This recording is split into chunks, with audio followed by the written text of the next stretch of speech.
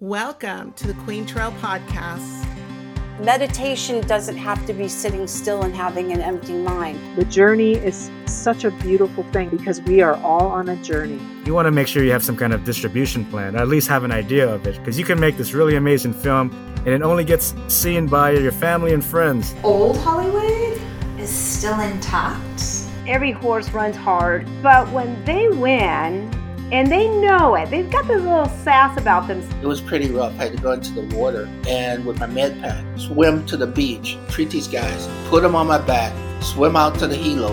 And I'm like, oh my God, I've never seen those before. And I said, what are those? And before I could even finish the sentence, she said, oh my God, you didn't touch them, did you? Even if monarchs go away and we never see one again, because there never will be monarchs again if they die out, it is just a little indicator of larger threats to humanity.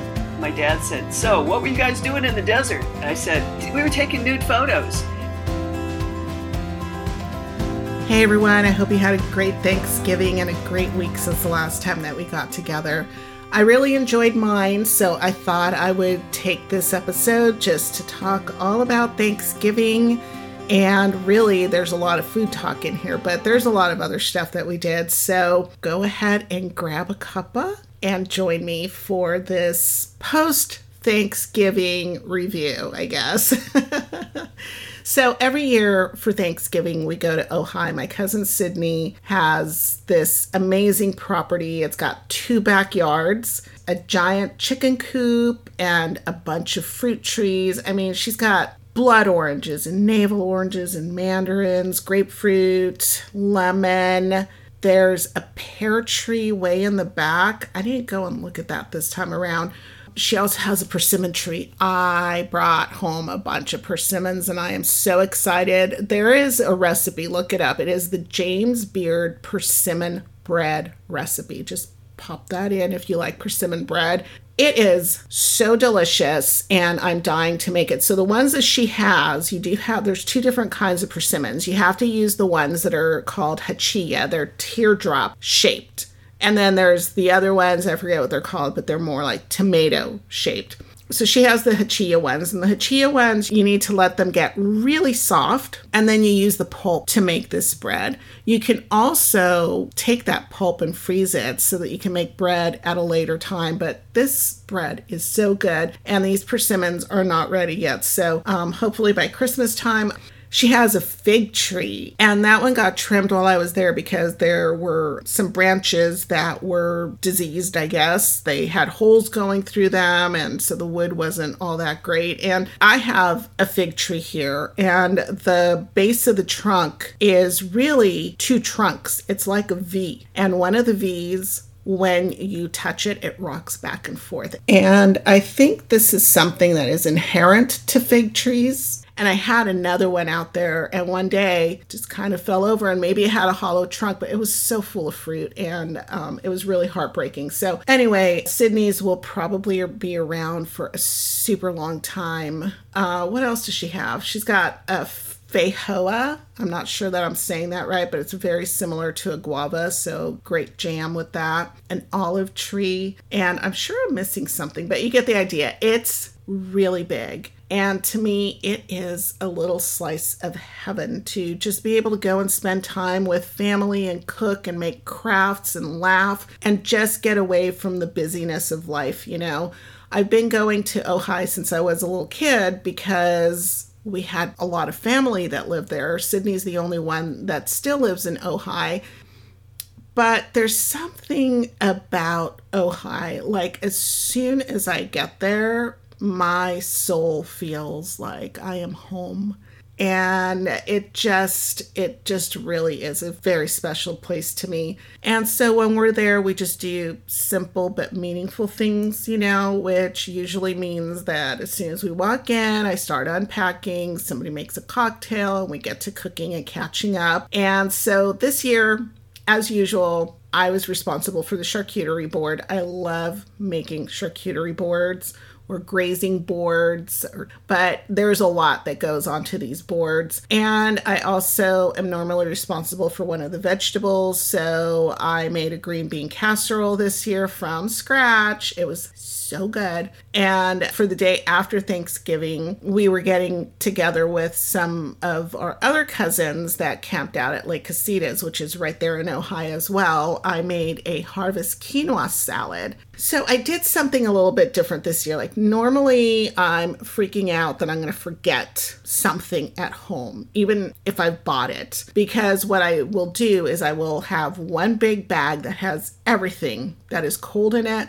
And then I'll have another big bag that has everything that doesn't require refrigeration, right? So it's all mixed up. It's all a jumble in there. And you hope that you got everything in there. And so I don't know why it took me so long to come up with this system. And I'm sure that some of you are already like 3 steps ahead of me on this. But I was really pleased with how I managed the ingredients this year. Because, you know, traveling with ingredients for a recipe can be a little stressful. You know, like I said, you don't want to forget anything at home, or worse, like you get there and you realize you bought that ingredient that you never used but needed for a recipe and left it in the refrigerator, and now you have to buy another one of it and try to figure out how to use up the one that you left at home when you get back. So I grabbed the recipe for the green bean casserole, and then I wrote out all of the ingredients that I needed for the charcuterie board. And then I packed by recipe this time around. So I put all of the items for the green bean casserole that didn't need to go in the refrigerator into one of those reusable grocery sacks. And then the ones that went in the fridge, I put those in a paper sack just for the green beans. And then I did the same thing for the other 2 recipes. So on Wednesday morning when we were heading out, all I had to do was grab the bag in the fridge and pair it up with the bag that was on the counter and then slip the recipe cards into each one of those. So I had 3 bags. I mean, it kind of was a little bit more bag-wise, but I think it worked out really well because all of the ingredients were there. I could go down the recipe list and check everything off and then put the card in there, and it was ready to go when I got to Sydney's house. And I have to tell you about the salad because it is so good.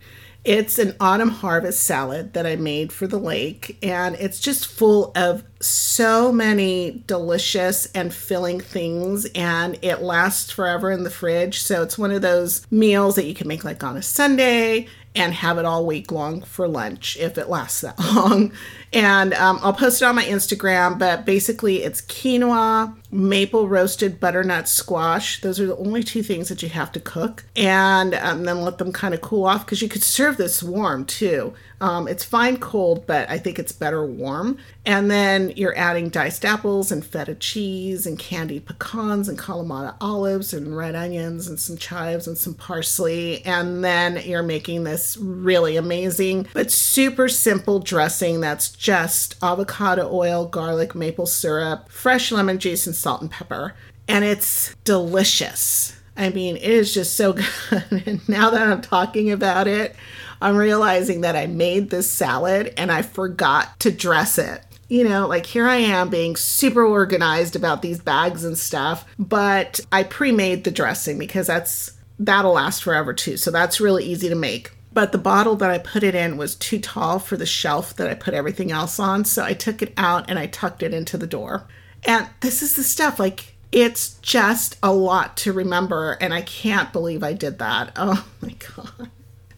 Anyway, hopefully everybody liked it because we didn't really have a whole lot of time. We got there a bit late, and driving from Ojai, back to Los Angeles is a little bit of a haul. So we left the salad behind, and I guess I'll have to find out what everybody thought of it because it didn't have one of the key ingredients. But those other ingredients, they're so flavorful on their own that it was probably okay. So I was in charge of all of those things. My cousin Gina is in charge of the turkey and the stuffing and the gravy. I mean, if it has anything to do with the turkey, it's in her wheelhouse. And so this year she went all out. She made a few beautiful loaves of bread and used some for the stuffing. And I'm really glad that there was enough left for me to have a slice, slathered with butter, of course. But it was so good. It was like buying bread directly from a boulangerie. It was outstanding. And her prep for all of this was really organized as well. So every year, she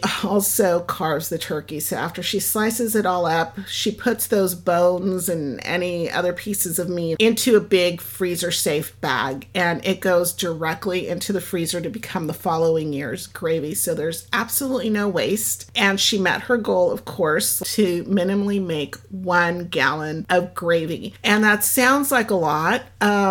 I think we had like 20 people, but there really wasn't very much gravy at the end of the meal. So 1 gallon was perfect for that amount of people. I think she had said she read somewhere that she should have had like 1.5 gallons. So maybe she'll have that next year, because we had 2 turkeys this time around. One of them was fried in peanut oil. It was a deep fried turkey, but they always get some sort of special treatment from Gina. So she usually starts several days ahead, brining and seasoning, and she'll either ballantine the turkey or she'll spatchcock it.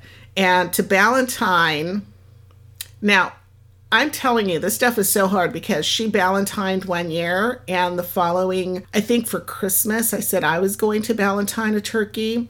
And it was really funny. My son Cameron was here, and he was helping me. And right in the middle of it, he's like, I don't understand how serial killers chop up bodies, because I can barely get this turkey done. And it's true. It's a total workout doing it. And so to ballantine them, you're removing the breasts from the turkey, and you're going to butterfly them. And I remember I butterflied them all the way through and turned them into a long strip by overlapping the ends a little bit. And then you're going to fill that with forcemeat, which is usually like sausage. And then you roll it up and you tie it in that beautiful butcher type pattern. I don't know exactly what it's called, but it looks really pretty.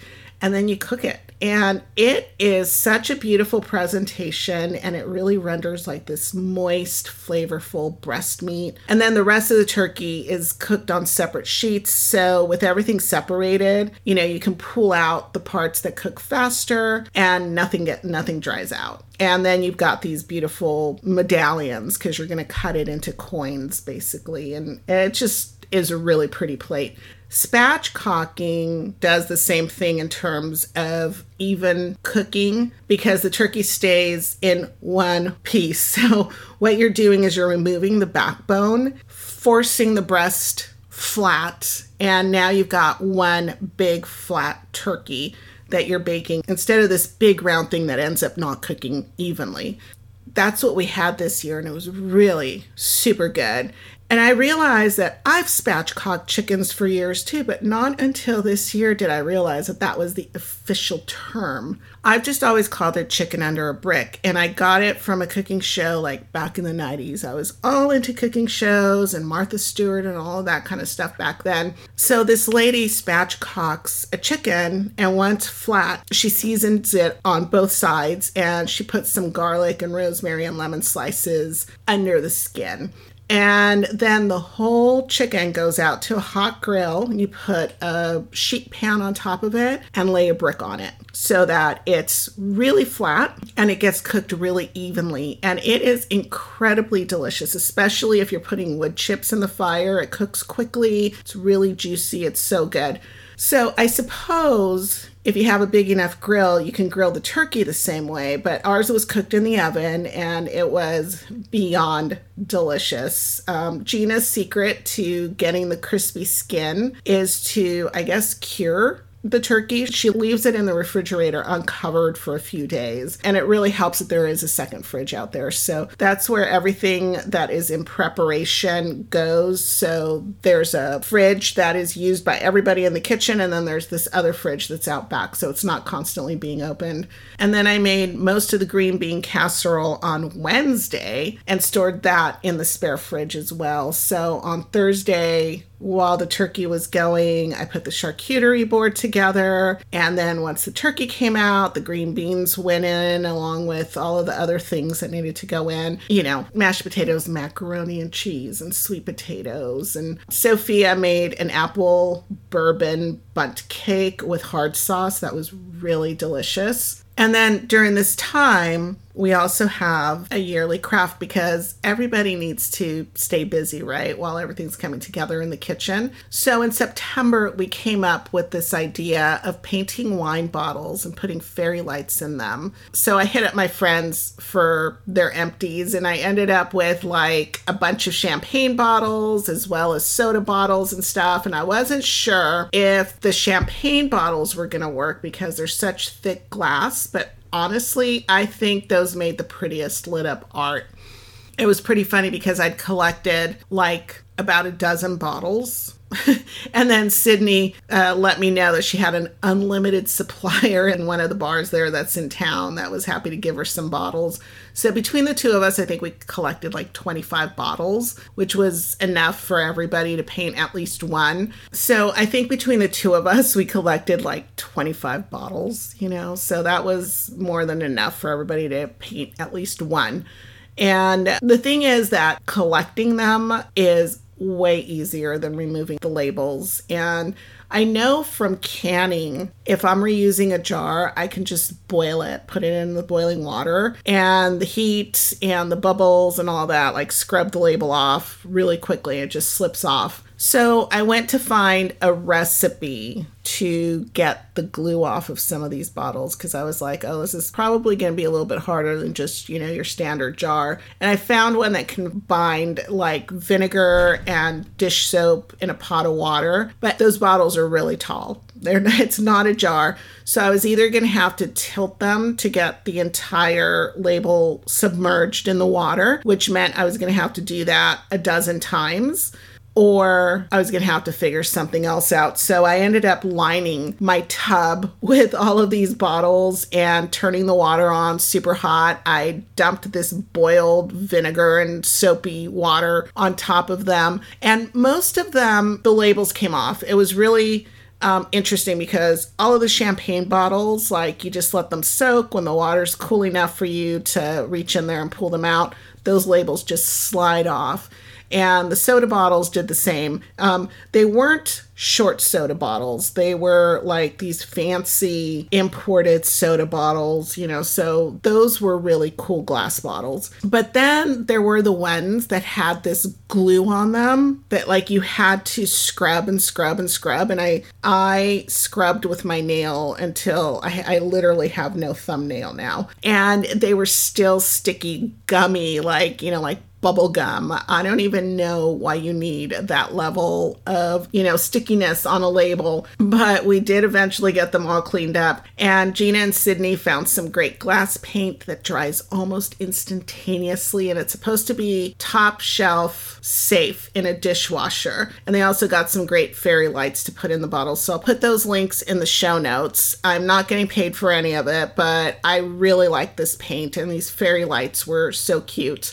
We weren't sure how they were all going to look. We were hoping that it would be really cool. Everyone grabbed a bottle and just got to it. And I'm telling you, they all looked amazing. And the coolest thing was having like 25 bottles on the table that were lit up because we put strings even in the ones that didn't get painted. It was so enchanting and beautiful. I can't even tell you. Go on my Instagram. I did post a reel that had some of these lights in them, and it was just a really, really beautiful table. And then the other cool thing that we did was the Geminid showers are going right now, and they actually go for a really long time. They go from November 19th to December 24th. And the Geminid showers are meteor fall off from a blue asteroid that's called Phaethon. Phaethon. It's like so Star Trek-y, right? And they're called the Geminid showers because the shooting stars come from the constellation Gemini. And I had read somewhere that they were peaking on Wednesday nights, although I have recently read that they're going to peak on the 13th and the 14th of December, around which time I also plan to go and see them again. So there's still time. They haven't, I don't know, maybe they peak a couple of times. I don't know. But you can still go out any weekend between now and Christmas basically, and hang out somewhere where it's really dark and see them. And we're really lucky because we had Gina's guidance. She's a retired astronomy educator. She worked for NASA and the Arizona State University astronomy program in the past. And so if you want to talk about the sky and what's going on up there with anybody, it's Gina. And so the procedure to watch these shooting star or, showers, these asteroid meteor showers, is that you want to dress really warmly because it always happens in the middle of the night, like at the most inconvenient time of the night, probably when you're in your REM sleep. So, you will be disturbing that. But you want to dress really warmly, have your hot chocolate ready, and head out to a lightless destination. And then you're going to spread out your blanket, turn off every single light, take your watch off if it's got a light on it. Do not look at your phone because even that level of light will mess up your ability to see these showers. And then you let your eyes adjust to the dark for about an hour. So that means wherever you're going, you want to get there an hour before the shower peaks. And it happened to be 2 a.m. on Wednesday, but that can change. So you have to go to an astronomy site. It's not that hard to find them.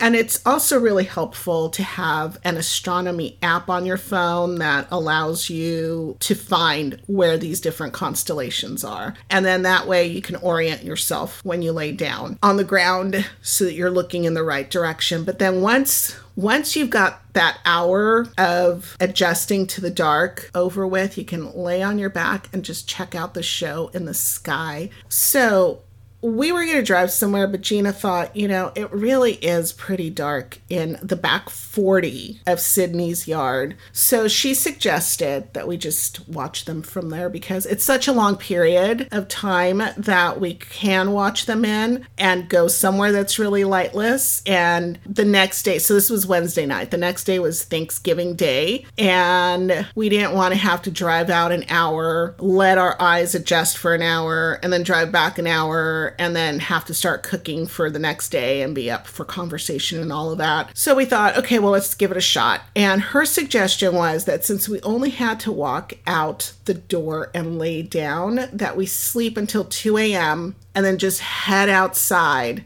and lay down without looking at any light. And to be honest, there was still a lot of light pollution, although we had turned off all of the outdoor lights to make it easier for us to be in the dark. The street lights and then porch lights in the surrounding area, they still kind of glow up the sky, You really do want to be in the middle of nowhere, but it was still pretty dark back there. And so Sophia and I just laid down on towels that we had already set up outside. And I think probably one of the best things was that we thought it was going to be freezing cold out there.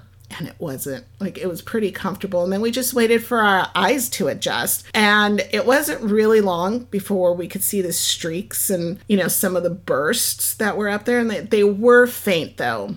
Because like I said, the surrounding, they were dim lights, but they were still adding some light pollution. And also there was a cloud cover that was rolling in. So I think we got 20 minutes. We got to see quite a bit. What I had read was that there were 150 shooting stars per hour that you would be able to see. So if you divide that into 20 minutes, that's 50, right? 50.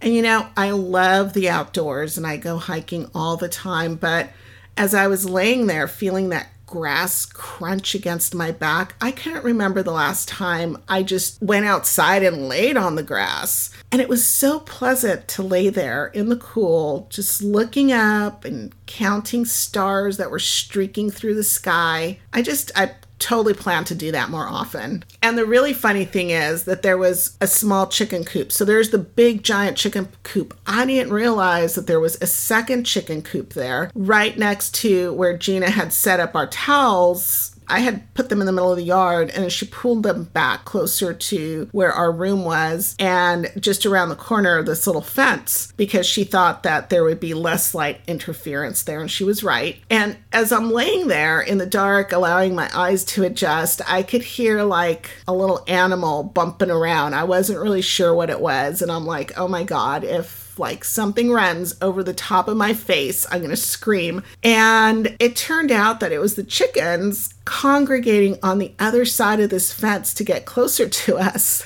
And I just think that is so interesting because they're like, it's like cats and dogs and all these other domesticated animals wanting to just kind of like pile up and get close to you. So I thought that was kind of cute. And, you know, when the cloud cover came in and we couldn't see anything else, we just went back to sleep. On Friday, we stopped by Lake Casitas to catch up with my family, which includes my cousin Paul, who was in episode 21. So you should listen to that one. It's really great. We talk about all kinds of technology. He owns 2 tech companies, so he's got a lot to say about that. And it's a really good episode number 21. The lake was incredible. It was such a beautiful day. And, you know, I've spent so much time there since I was a kid, and I just have these really great memories of it. I recall family reunions with all of the cousins and uncles and aunts, and it was so funny because we were all girls. All of the cousins of my generation were all girls, and I remember going down to the river along there. I guess we probably had the reunion more like over at Casitas Springs area instead of like right next to the lake. And I remember along that riverbed, we found these palm-sized sandstones, and somebody figured out that if you rubbed at it, you could kind of make a depression, and we all decided we were going to make bowls. We were just going to sit there on these boulders that were in the middle of that water flow with our feet in the water, and we're just all going to make bowls in, I don't know, probably 5 minutes. And while we were doing this, our grandmother shows up and she's got like a bunch of watercress in her hand. She asked us if we'd seen any more because she was foraging watercress for the salad. And it's just such a fun memory because she was always foraging and taking clipping of plants and just had the greenest thumb. I mean, if she went for a walk along any stretch with plants, she'd get home and she'd dump her purse out and there would be like a zillion little sprigs of all kinds of plants that she wanted to propagate. And she would. I mean, it was the funniest and most charming thing. It was so cute. And while we were standing there along the shore on Friday, I told my Aunt Judy about this time when I was in 5th grade. So my dad is her brother, and we'd gone camping at the lake, but my dad was huge into radio control airplanes at the time. So he just totally bypassed all of these beautiful sites near the lake. Back then, it just didn't get nearly as crowded as campsites do these days. So we're out there and we're like, what about this one? What about that? Oh my God, look at that one's great. And he's just going along and takes us all the way around to this part of the lake where there were hardly any trees. And there was this parking lot there that he could use as a runway for his plane.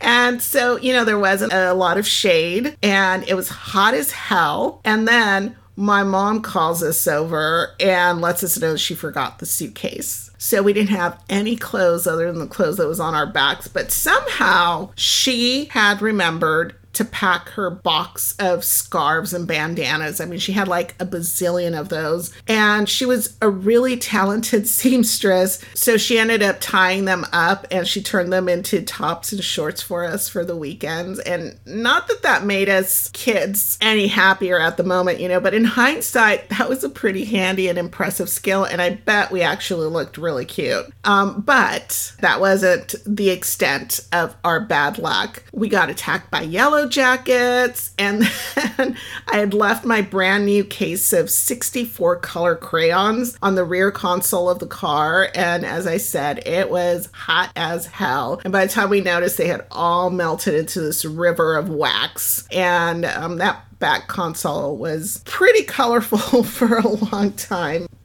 Anyway, that was my weekend there, and it was not long enough. And then we get home, and the Sunday before we left, I had gone to the farmer's market because I wanted to get the green beans and everything, you know, whatever else I thought would be good in the charcuterie board or other ingredients that we needed. And so we come back, and there's a fridge that's fuller of veggies than I had thought, and they all needed to be used up. So I do this a lot. And if you are not somebody who has used ChatGPT, or if you're really wary about it, There's a couple of things that I use it for, and one of them is to find recipes. And it's not going to give, I mean, it could give you the ingredients. And if you're a good cook, you know what's going to work and what's not. For the most part, you're getting good recipes from ChatGPT, but, you know, you should still check them just to make sure. Mostly, I'll say, give me some suggestions for these things. And I had stuff like broccoli and leeks and potatoes and bell pepper, beets, carrots, eggplants, celery, cucumber. It was just kind of stuff that didn't exactly all go together. And I didn't really think it was going to make like a great primavera or a great stir fry. So it came up with some really good recipe recommendations. So I take those recommendations and then I go find the recipes for it. So I ended up making a potato leek gratin, which I can have a whole entire bowl of mashed potatoes only for dinner, and I'm happy. I love mashed potatoes. This potato leek gratin was better than mashed potatoes. It's just so amazing. Sophia made an eggplant and walnut white pasta sauce that we're going to have tonight. And she also made roasted honeyed carrots and beets. And then I made a mixed veggies quiche. And they all turned out incredible. And we were done with it like in under 3 hours. I know that sounds like a lot of time, but we were just in the kitchen dancing and talking and mixing things up. And she was making one thing and I was making another one. And before we knew it, you know, mixing the ingredients together went really quickly. It was the baking time because everything had different temperatures to bake at. And so, yeah, now we have food for the rest of the week. And that was my Thanksgiving week. It's pretty good. I wish I could have another week, to be honest. I wish that I could stretch it out into 2 weeks, but I've got to be grateful for what I have. I'm super grateful for my family, super grateful for you listening to me. You know, I had read somewhere, gratitude helps you fall in love with the life that you already have, or something like that. And I think it's true. So I'm really going to make an effort. You know, I always learn something when I have these great experiences like I did last week. So I'm going to make an effort, if I can't do it every day, at least once a week, to stop and pay attention to the good things that are in my life. And really, not just that, but one of the things that I realized in spending time with my cousin Sydney is that she has purposely set out to build this community at her place, that she has set out to build this beauty and this serenity and this peacefulness and just a place where people can go and laugh and have a great time at her place. And I was just thinking about that. In fact, today I was looking at chicken coops because I'm thinking I love her chickens so much and I have such a big yard that I would like to put a couple of chickens back there. But I know there's a lot that goes into it besides just getting the chicken coop. And we do have raccoons, which I know will go after the chickens, and we have hawks and all of that sort of thing. So I've got to think about it, but the point that I'm getting to here is that through her example, I'm going to definitely be much more purposeful about building an environment and a place where people can come and gather and laugh and connect and be grateful for life, you know. So I'm going to end with that. I hope that you enjoyed that. And so please check the show notes for selected links. And also keep sending me your questions and comments. I read all of them. If you have a fun or amazing story that you want to share, please drop me a line. I do love to hear these stories. The world needs more amazing stories. Please also take a moment to rate this episode because your ratings really do help move this podcast closer to the top of searches. And I'm looking forward to sharing more upcoming In the Company of Friends talks with you. So be sure to follow me on the socials and the .com, all at The Queentrelle Podcast. That's TheQuintrelle Podcast. I am Sil Annan, The Queentrelle, and until next time, I wish you passion, adventure, community, gratitude, and beauty.